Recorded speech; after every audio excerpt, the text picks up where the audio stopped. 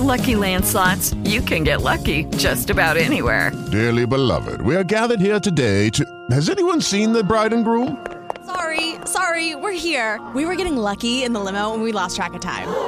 No, Lucky Land Casino, with cash prizes that add up quicker than a guest registry. In that case, I pronounce you lucky. Play for free at LuckyLandSlots.com. Daily bonuses are waiting. No purchase necessary. Void where prohibited by law. 18+. Terms and conditions apply. See website for details.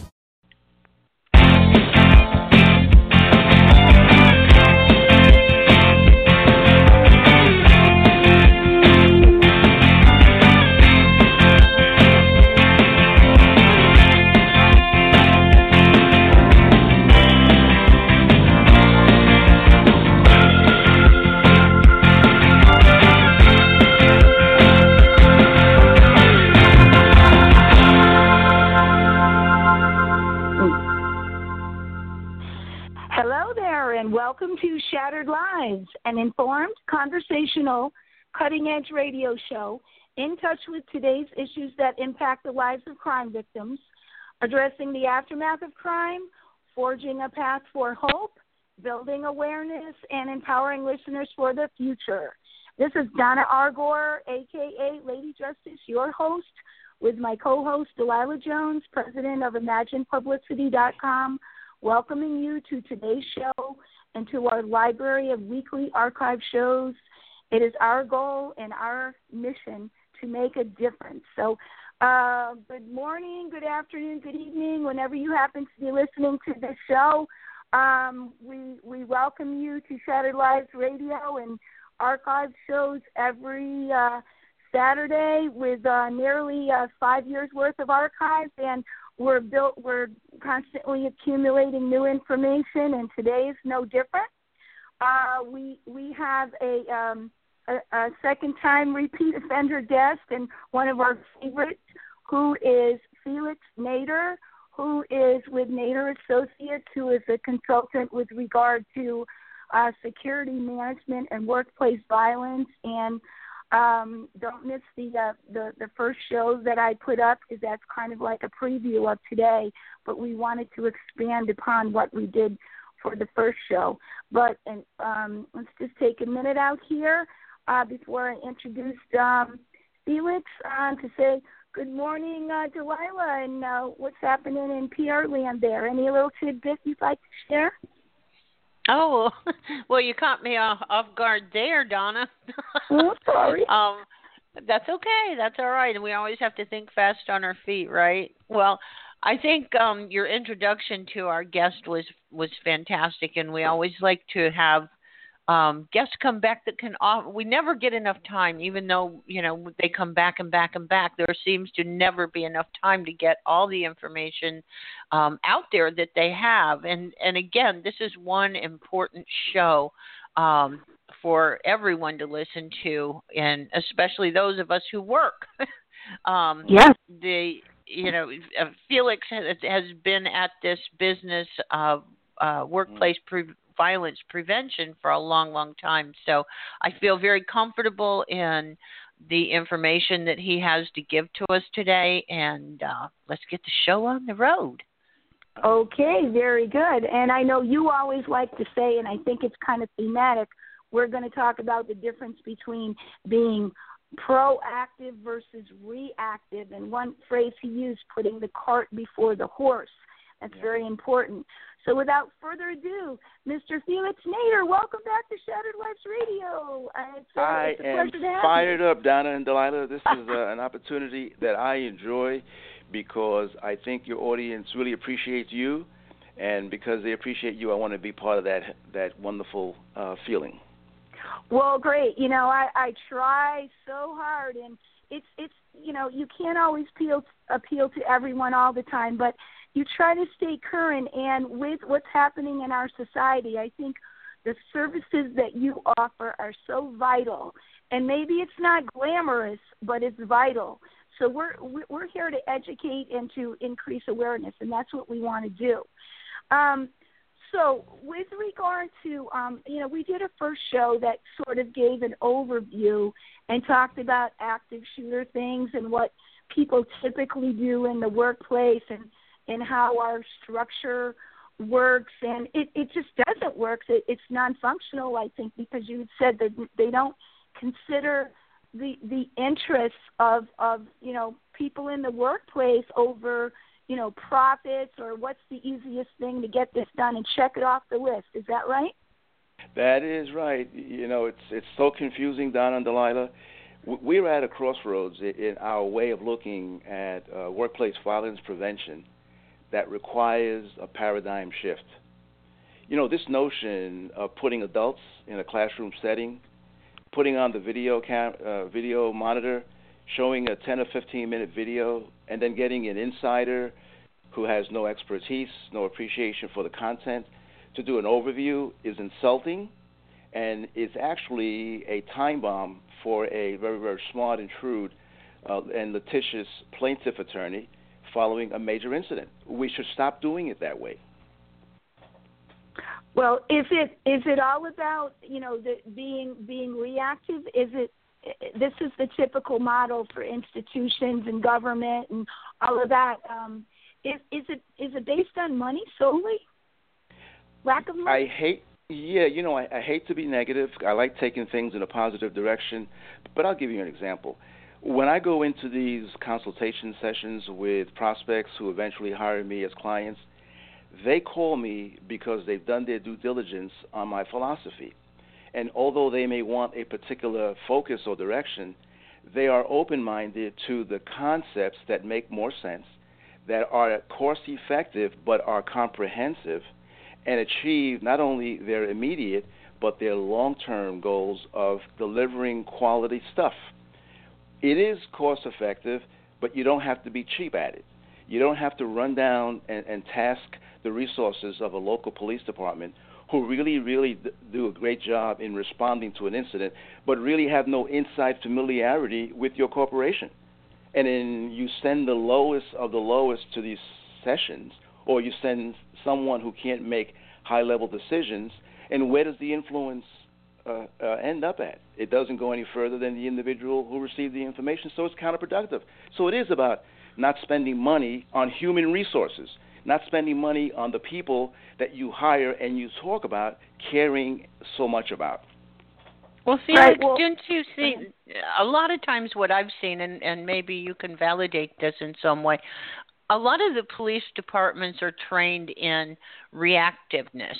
It's a crime happens and they know how to go out and solve it, or they know how to go out and find the person who did it, and it's all about the criminal. It's not very often about the victim. And so, therefore, most of their training is going to be that reactive training, and they don't do a lot of prevention training. And it has been my experience. And what do you think about that? Not taking a knock anywhere.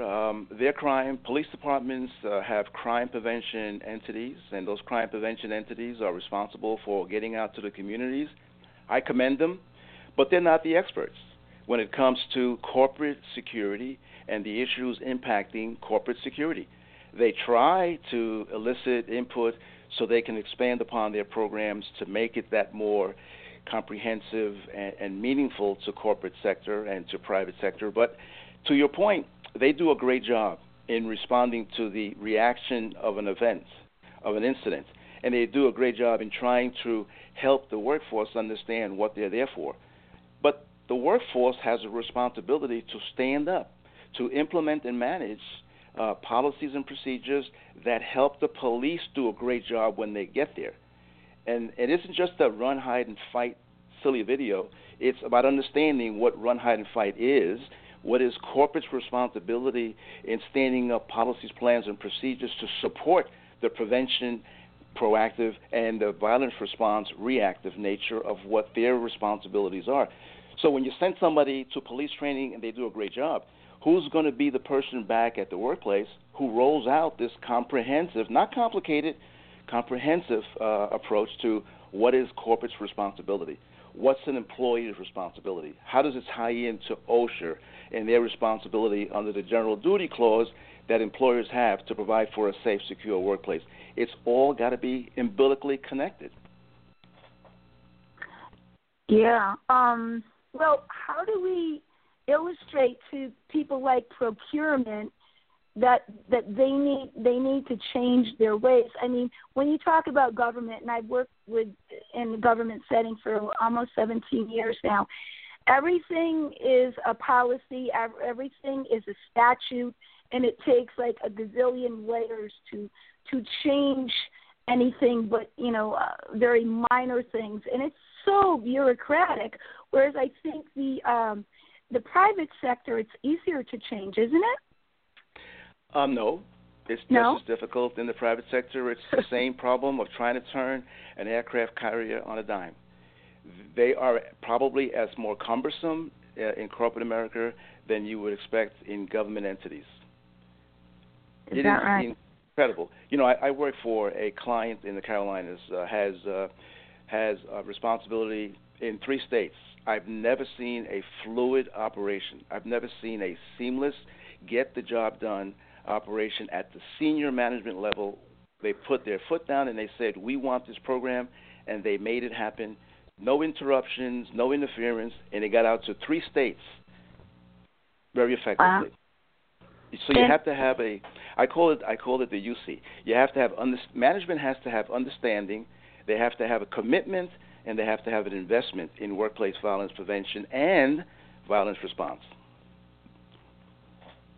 Right, and so you need to be taught when you go and make a presentation in a particular corporate setting or a business.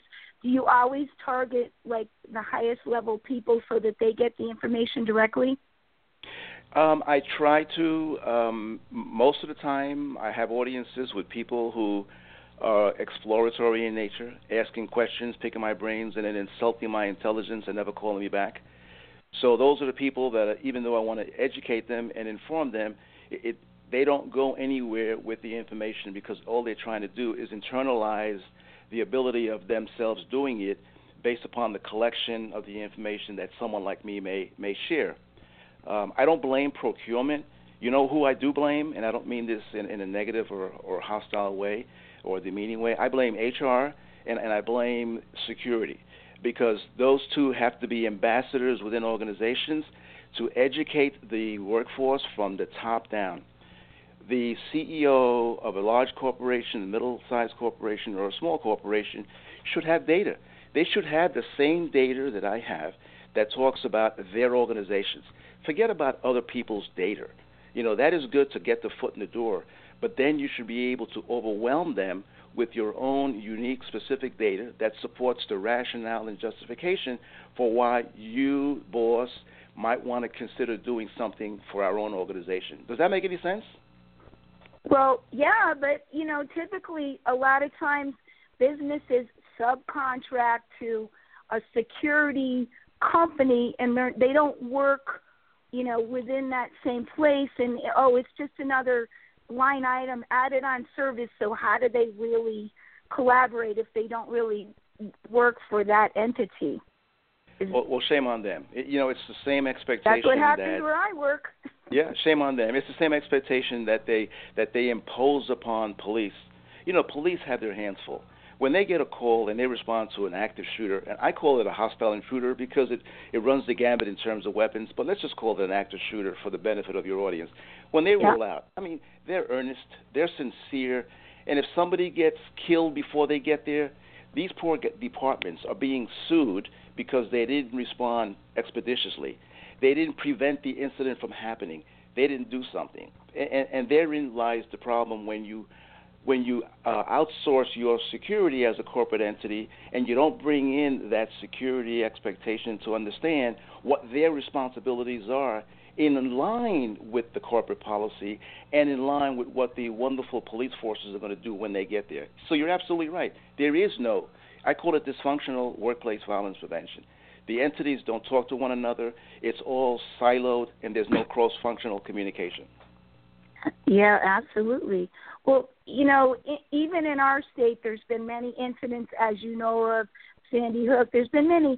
What about those environments, quote unquote, where lessons have been learned, supposedly here in Connecticut, in Colorado, in Paris, everywhere? Is that would that be a lesson for change, or over time they go back to being complacent as well, Felix? I mean, are those the model incidents that you use? But then if they don't are vigilant, it goes back to complacency? I would agree, and therein, that's a mouthful, and therein is the heart of the problem, is that the people dedicated to protecting our country, our wonderful United States of America, they do a great job in the federal institutions, in the local police institutions. The problem is, at the corporate level, these folks responsible for doing the same things that the federal level does to protect us and the local level does to protect us, they're not being resourced. And they don't have the ear and the voice of the right people. And oftentimes these corporate security gurus are so misaligned, where they need to be the advisor to the CEO. They've got some interference running between their knowledge, their skills, and their ability that doesn't get conveyed exactly from the concern and vantage points that they offer, and their message gets lost. So when they say, I need to spend $10 million on a CCTV system or some audio-visual technology system that will allow me to better protect the organization, they frown at $10 million. Well, here's my rationale. You've got 10 departments, $1 million each. That takes care of the technology needs. We all collaborate with the value that each department can derive from the technology, and we share in the benefits and we share in the costs. But unfortunately, these corporate security guys don't work directly for the CEO or for a senior member of the CEO's team. They work for an HR, for a facility guy. And I'm not knocking folks, but they don't have the direct ear of the CEO. Again, I got to go back to my Carolinas, relationship. It is incredible how this individual had the attention of the C-suite on virtually every single question of importance, right through the corporation council. That's where it needs to be. So you're using that as an example of a best model, because that's what I was going to ask you. Could you kind of illuminate for us what a best model scenario would be? And like you said, that's like a middle-sized corporate setting? Middle-sized corporate settings may or may not have a security entity. They probably outsource it to a security guard company who offers, who offers security guard services. That's neither here or there. It may not be the best way of doing it. I say, if you're going to outsource it to a security consultant who specializes in workplace violence, or at least a consultant who understands security management and understands workplace violence prevention. So I'm not suggesting a model. There's been enough studies by a variety of different smarter organizations than me that have talked about why it works better when the ear and voice is directly to the people who make those decisions. It works more effectively. And you're right after September 11th, all of this was redesigned to have that emphasis, but it's been filtered down since, and it's almost right back to the way it used to be. And Seriously? It's difficult for the infrastructure to be protected when the federal government is trying its hardest to put together programs and plans that aren't getting integrated into their way of thinking. It's pretty difficult. Well, in your experience, do foreign countries have? Do they fare better in this arena? And is there a good example of a foreign country that does things consistently a lot better than we do? Israel, probably the only one that comes to mind. In my dialogue with some of these folks via email and Skype, they don't look at workplace violence the way we look at workplace violence. It is not an issue in many regards. It is becoming a trend affecting their organizations. But I think all in all, the federal government tries to be proactive, but the consultants in the community are really the ones who are the proactive ones, because they're constantly looking at ways of staying ahead of a trend, analyzing it, evaluating it, and finding their contribution. So I think, to give it due diligence in responding to this, I think the United States does a much better job without imposing its will on corporate America than the rest of the world does. Israel does a great job because it incorporates security into the personal life, the family life, the business life, and the military and government life. So they understand security a lot better than we do, and take it seriously. That's interesting. With regard to, I know in reading some of the information that you had shared with me, going back to the initial active shooter scenario mindset, you had told me that there are 5 stages that never get discussed with regard to that. And could we touch upon those, and then we'll get into your wrap? Oh boy, you surprised me. Very nice.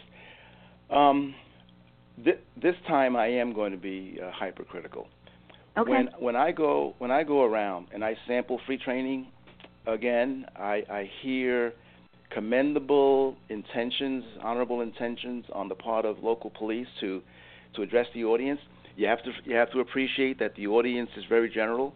I went to something like this sponsored by a university out of Virginia Beach earlier this year, and I was dumbfounded at what was coming out of the speakers' mouths about active shooter and corporate America. But even in that scenario that was supposed to be a little bit more comprehensive, I never once heard any reference to the 5 stages.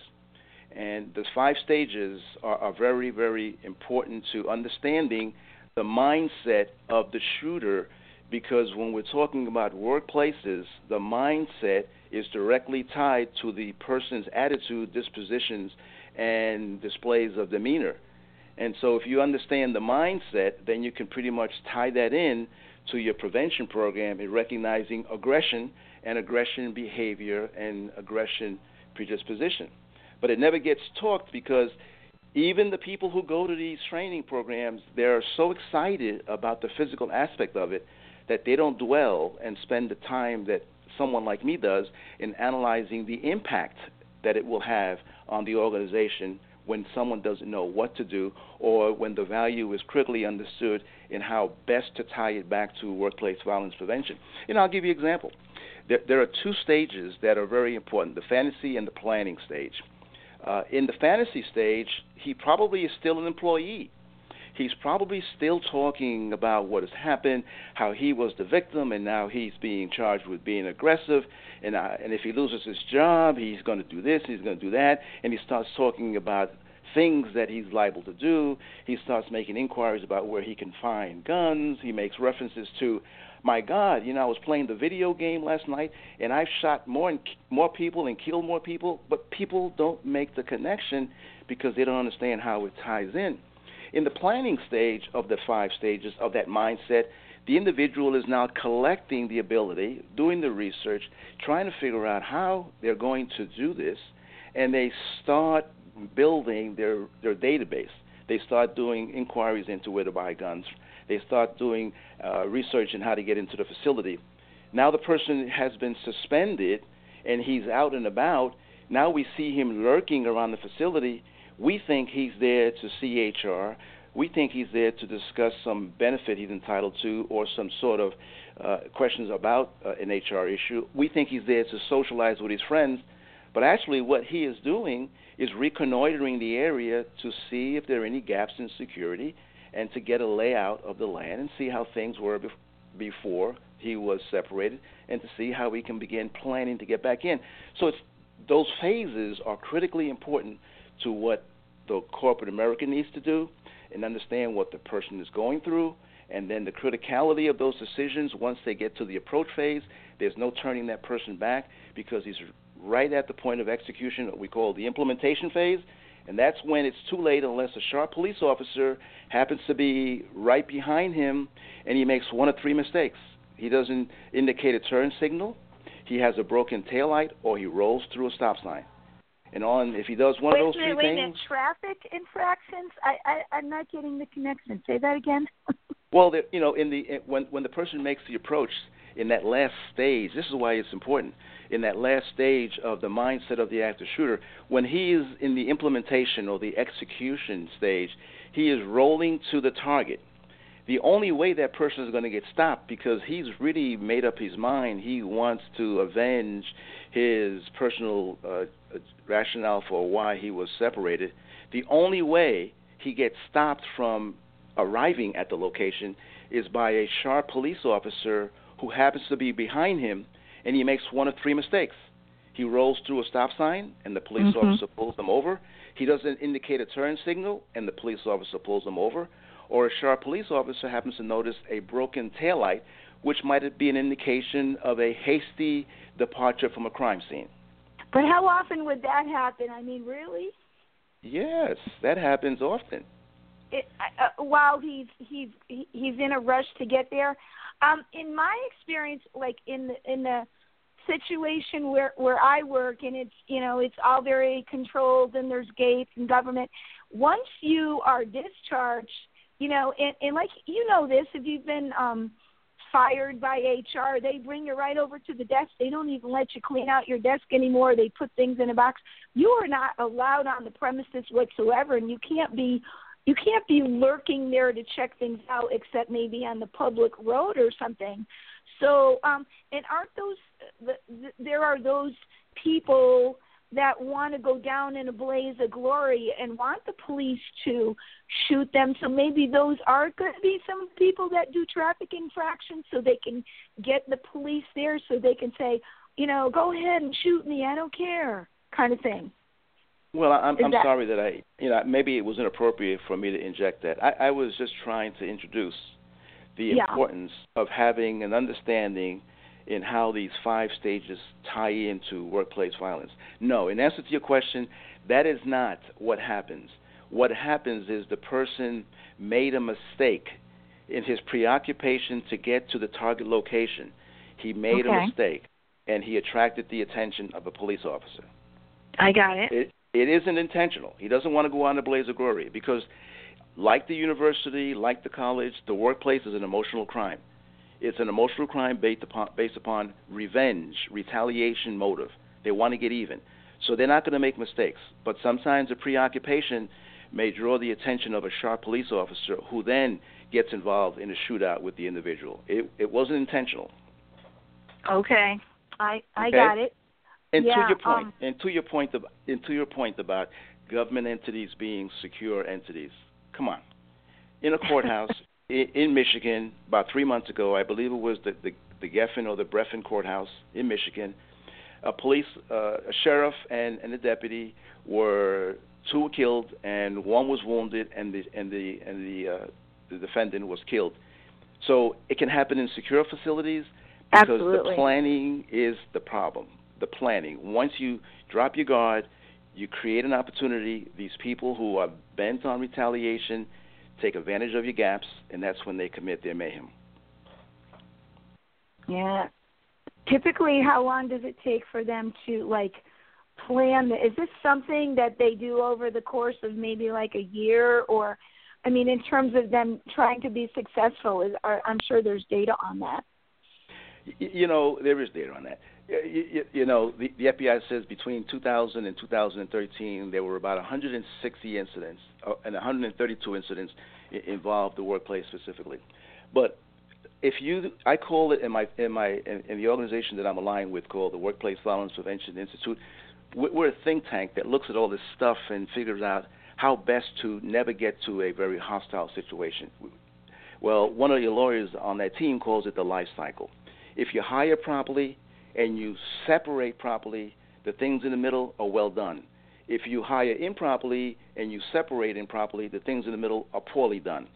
And the things in the middle that are poorly done are the things that lead to the ill will and the anger and the festering a year, 22, 23 months later, that depending upon how well you recover from that ill will, the person could, depending upon his or her predisposition, come back and exact their vengeance on the workplace.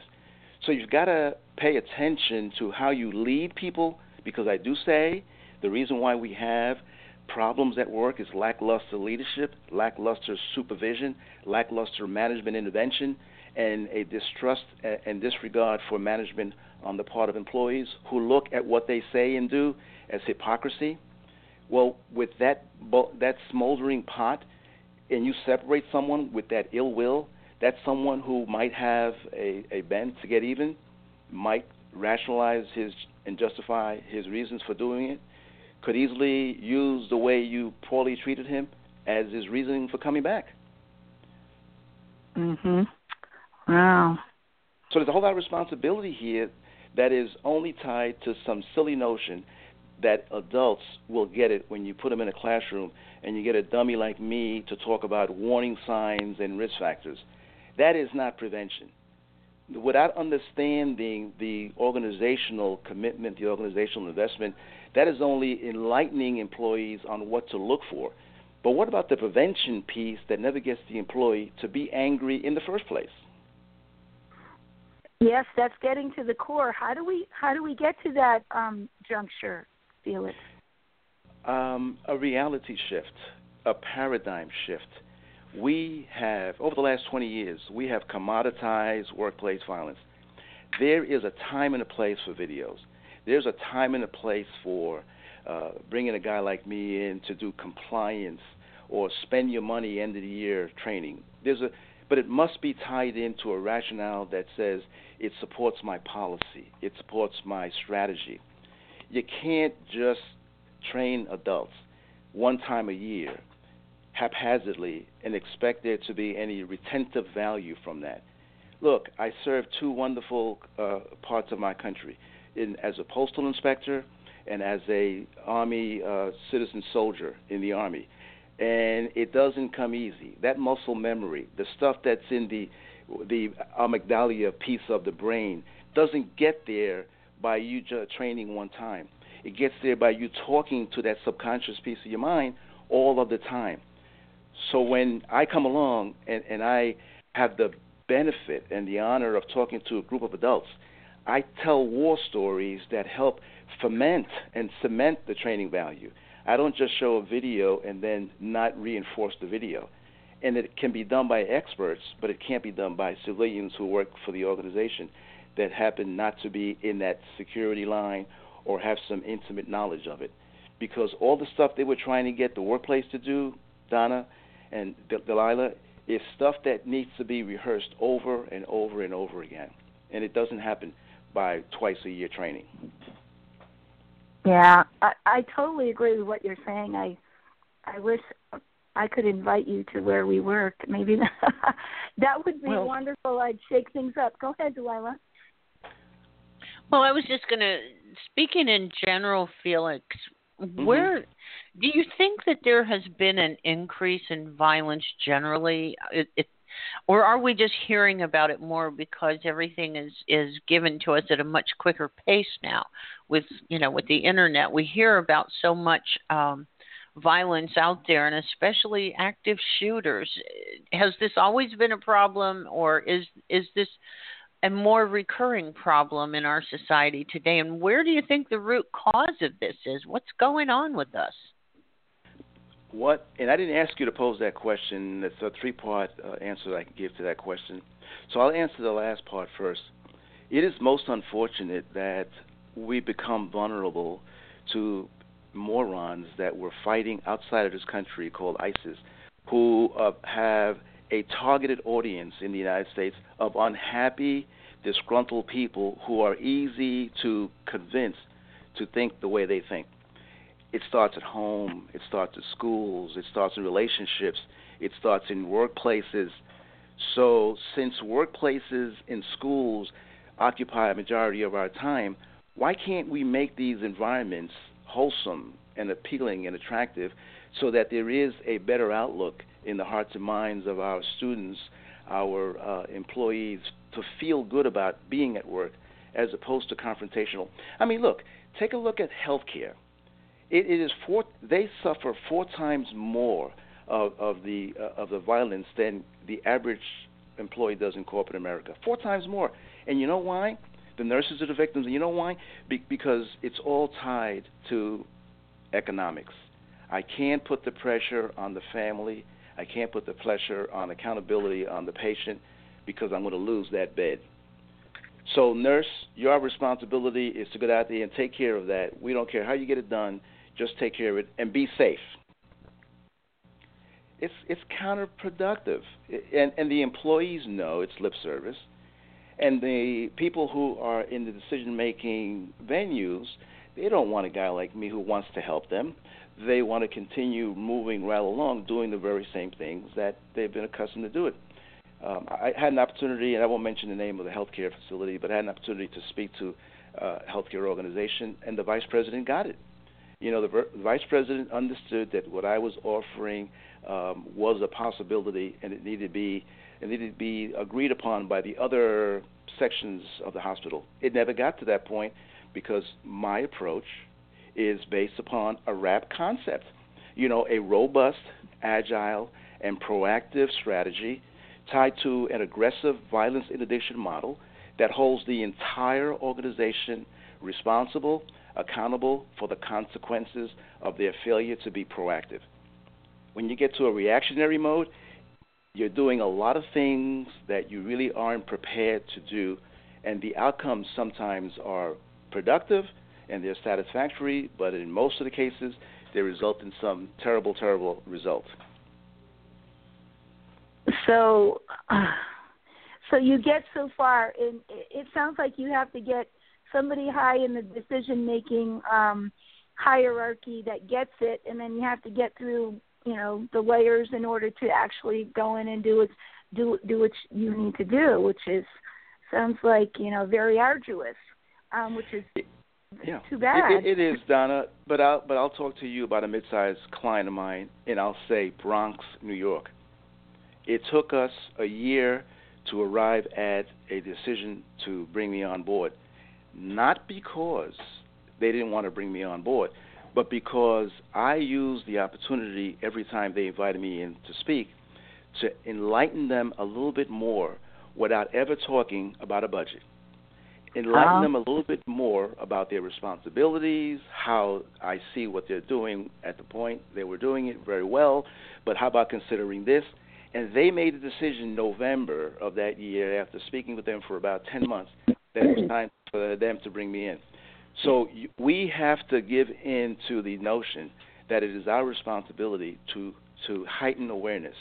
Don't go in to sell. Educate. Yeah. Go in to have a dialogue. Let there be a relationship that's built. I know my cycle takes at least 18 months to 2 years. I know that. But I also know, Donna and Delilah, that when somebody called me up and said to me, Mr. Nader, we'd like to do training in August, and we have about 400 people to train. Would you like to come in and do the training? Yes. But what's the reason for the training?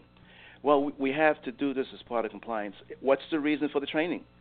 What do you mean, Mr. Nader? Is it tied to an organizational redesign of an objective? Is it tied to reinforce a strategy? Is it tied to bring about a change? No, then I don't want to do the training. With all the respect. Yeah, no, it's just mandatory according to our protocol.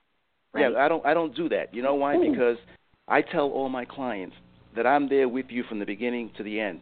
If something happens and the proverbial sugar, honey, ice, and tea hits the wall, I'm willing to take the risk with you.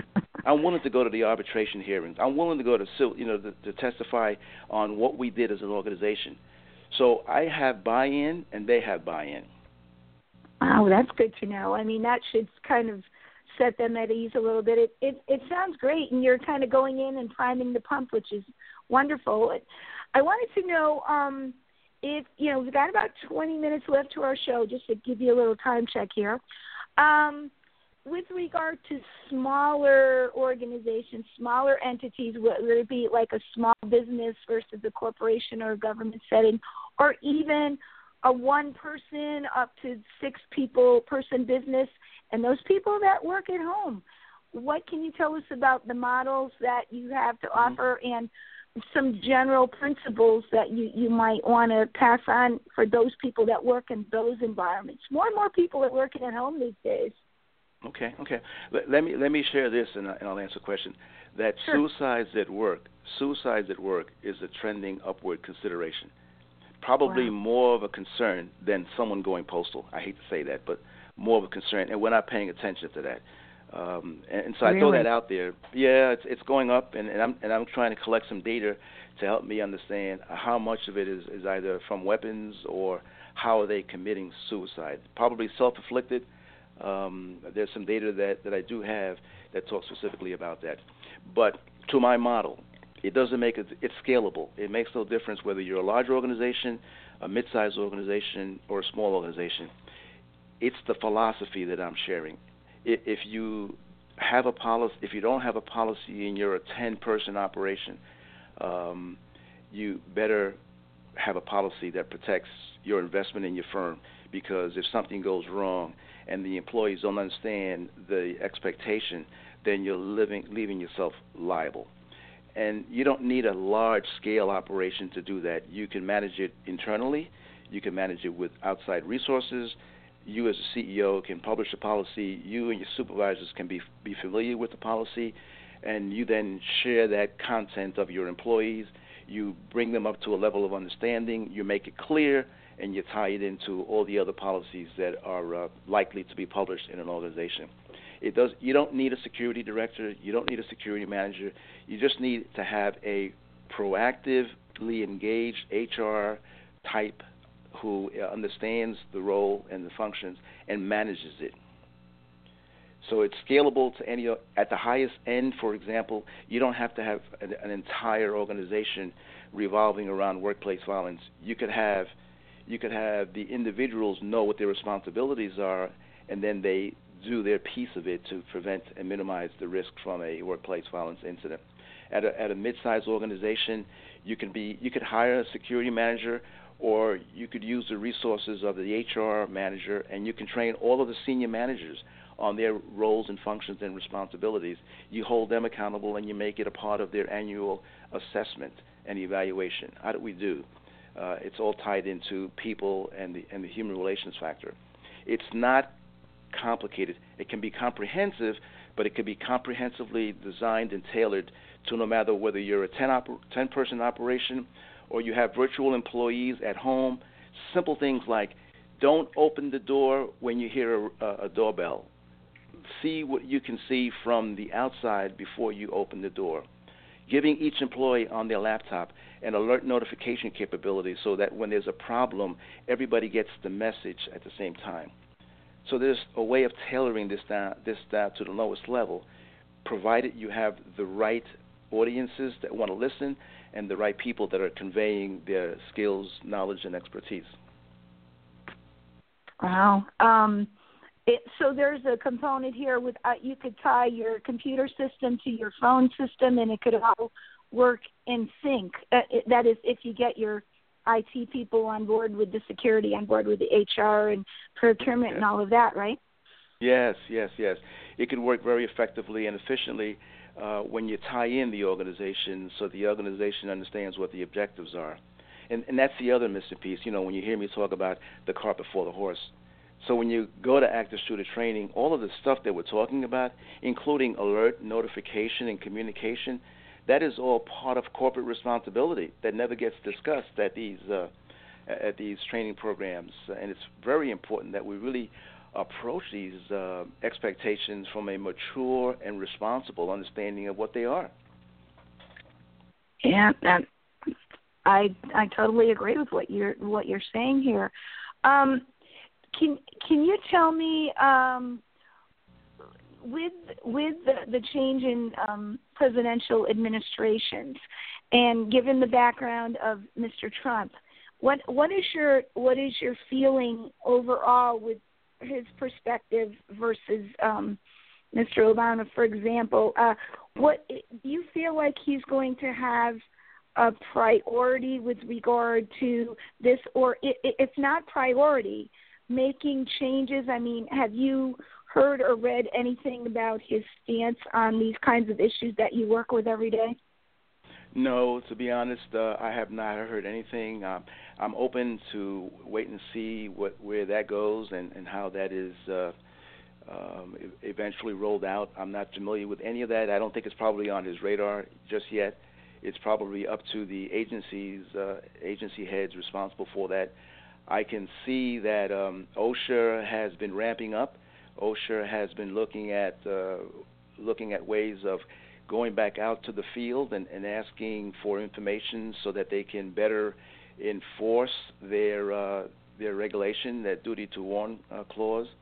Also to determine whether or not there is rationale based upon the feedback they get for the request for a federal regulation to make it maybe more severe. So there are things that OSHA is doing that I hope continue to be done, moving in that direction, in a more favorable direction towards being more structured and restrictive and enforcing the violations of that statute. But again, I'm not all for laws that do that, because you know what it does. It makes you complacent. Right. You say, well, there's a law and the law will take care of it. No, not when you have an emotional crime. When you have an emotional response, there is no logic that an irrational, emotional person will respond to. So we've got to be the people who are logical. We have to avoid those situations by holding everybody responsible, by being clear. When you have a domestic violence policy, let's train all the supervisors, particularly the male supervisors, in understanding what the poor victim goes through, so that when you see mascara running down their eyes, you're not thinking that they're laughing their hearts out. They might be crying.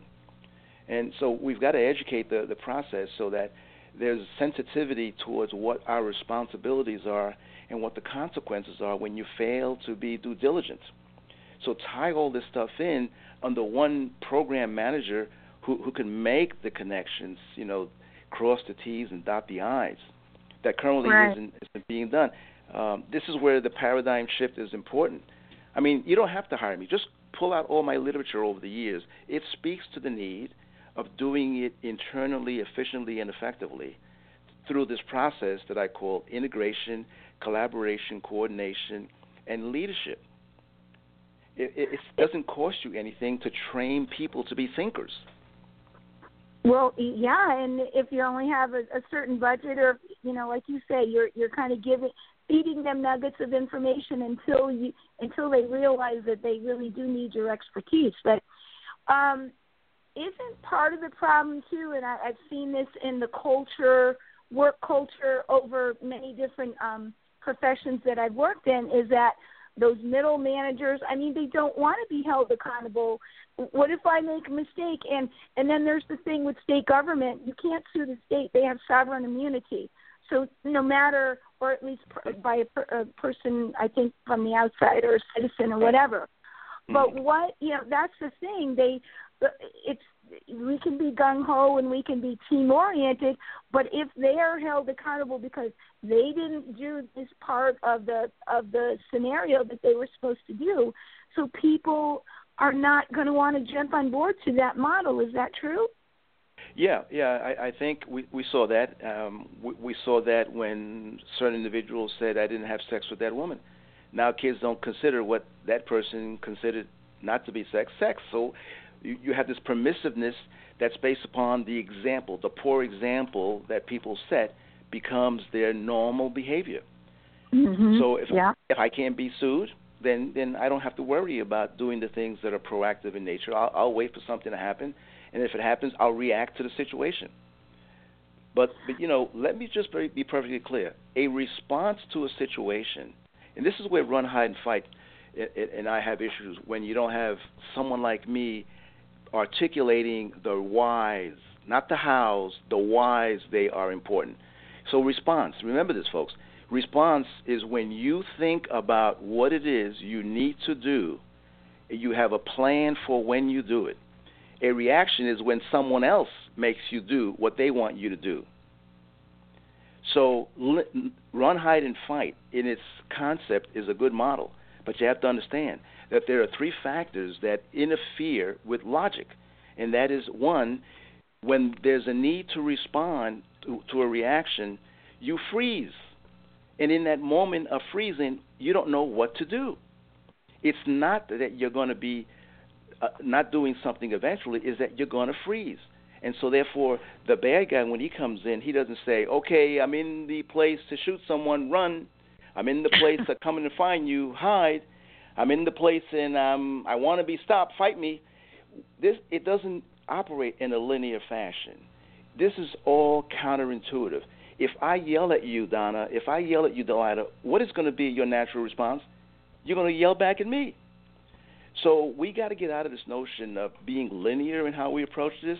We should throw it out there and then say, Audie Murphy, the Medal of Honor winner that he was at 18 years of age, didn't join the Army to be a Medal of Honor, but his training prepared him well enough so that when he saw a decision that he had to make, based upon a response, he reacted appropriately.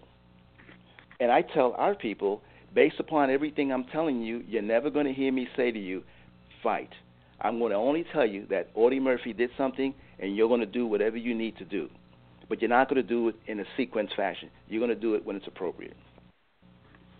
Yeah, and I guess you have to get into the habit of doing that, and like you say, practicing. And one of our very learned colleagues that we're having on next week about cultural trauma has told us that it takes 3 weeks, 21 days to build any new behavior into a habit, Felix. Right, exactly.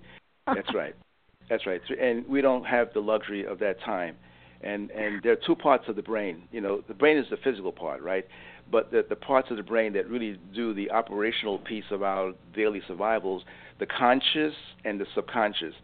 The conscious should be feeding the subconscious, but unfortunately we don't feed the subconscious enough, and that's what makes the reaction, the freeze that creates that momentary lapse and that momentary poor decision that you make, like running. Why do you want to run? Where are you running to? You could run into the shooter. Yeah. Exactly.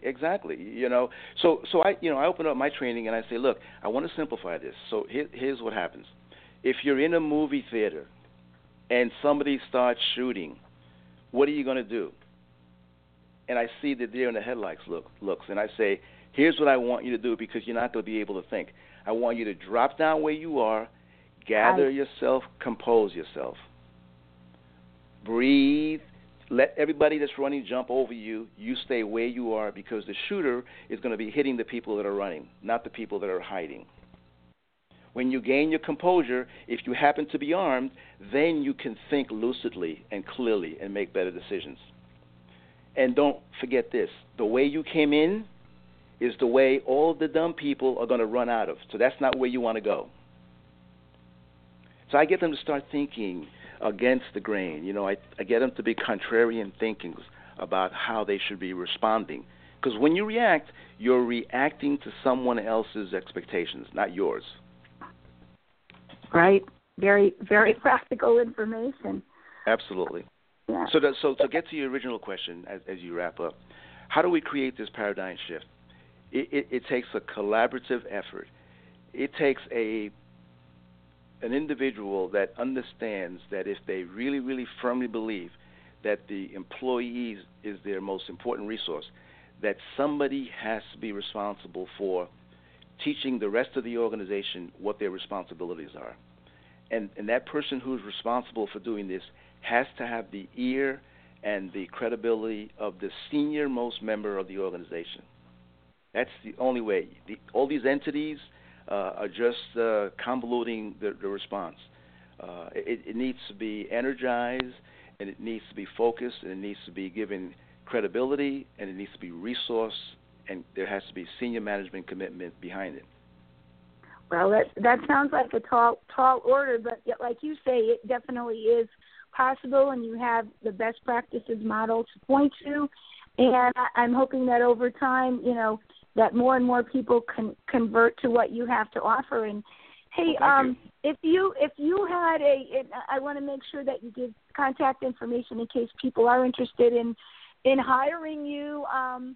You know, even over a long period of time. But if you had a magic wand right now, what would be your first charge in terms of making a significant progress toward change, just in general for people?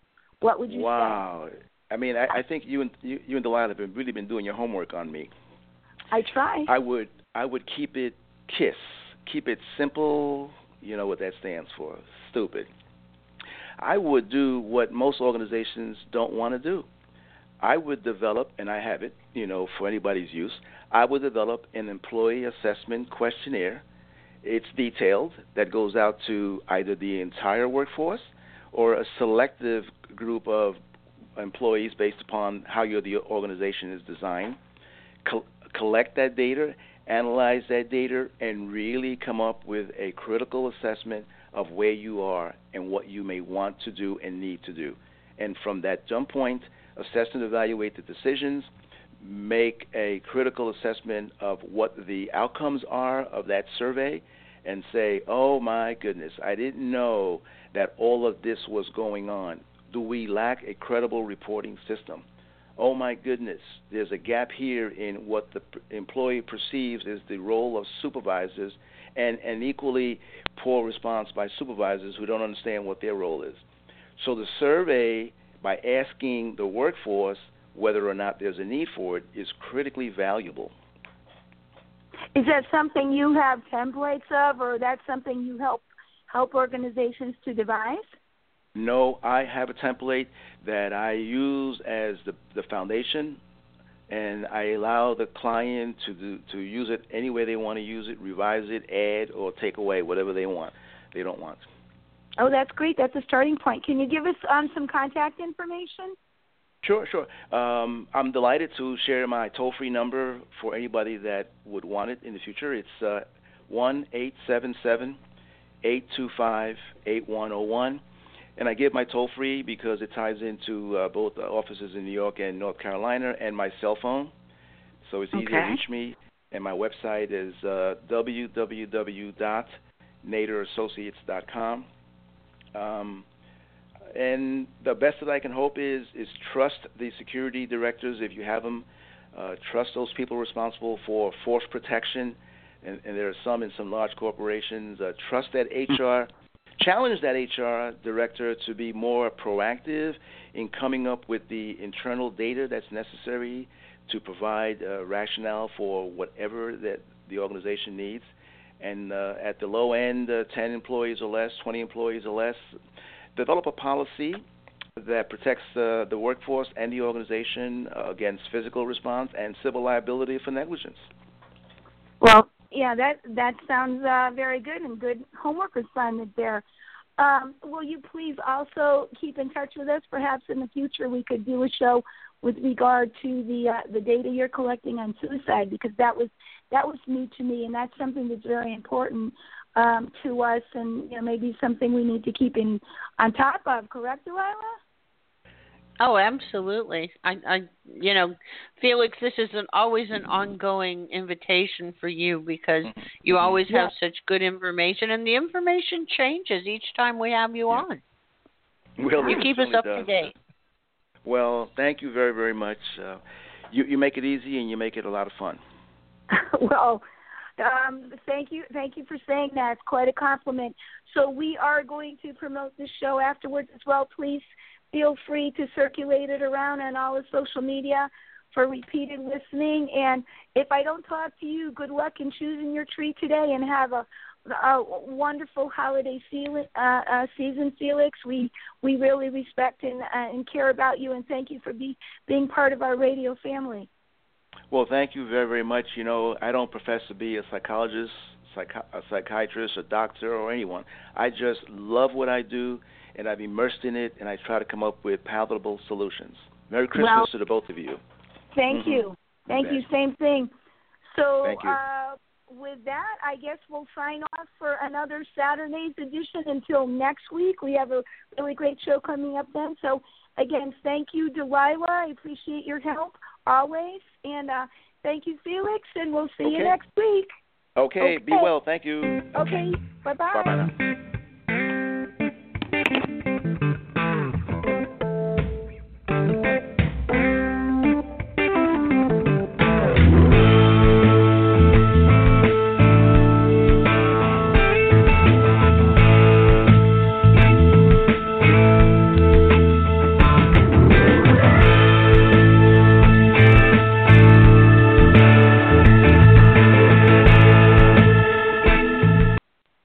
Hello, it is Ryan, and we could all use an extra bright spot in our day, couldn't we? Just to make up for things like sitting in traffic, doing the dishes, counting your steps, you know, all the mundane stuff. That is why I'm such a big fan of Chumba Casino. Chumba Casino has all your favorite social casino-style games that you can play for free anytime, anywhere with daily bonuses. That should brighten your day a little.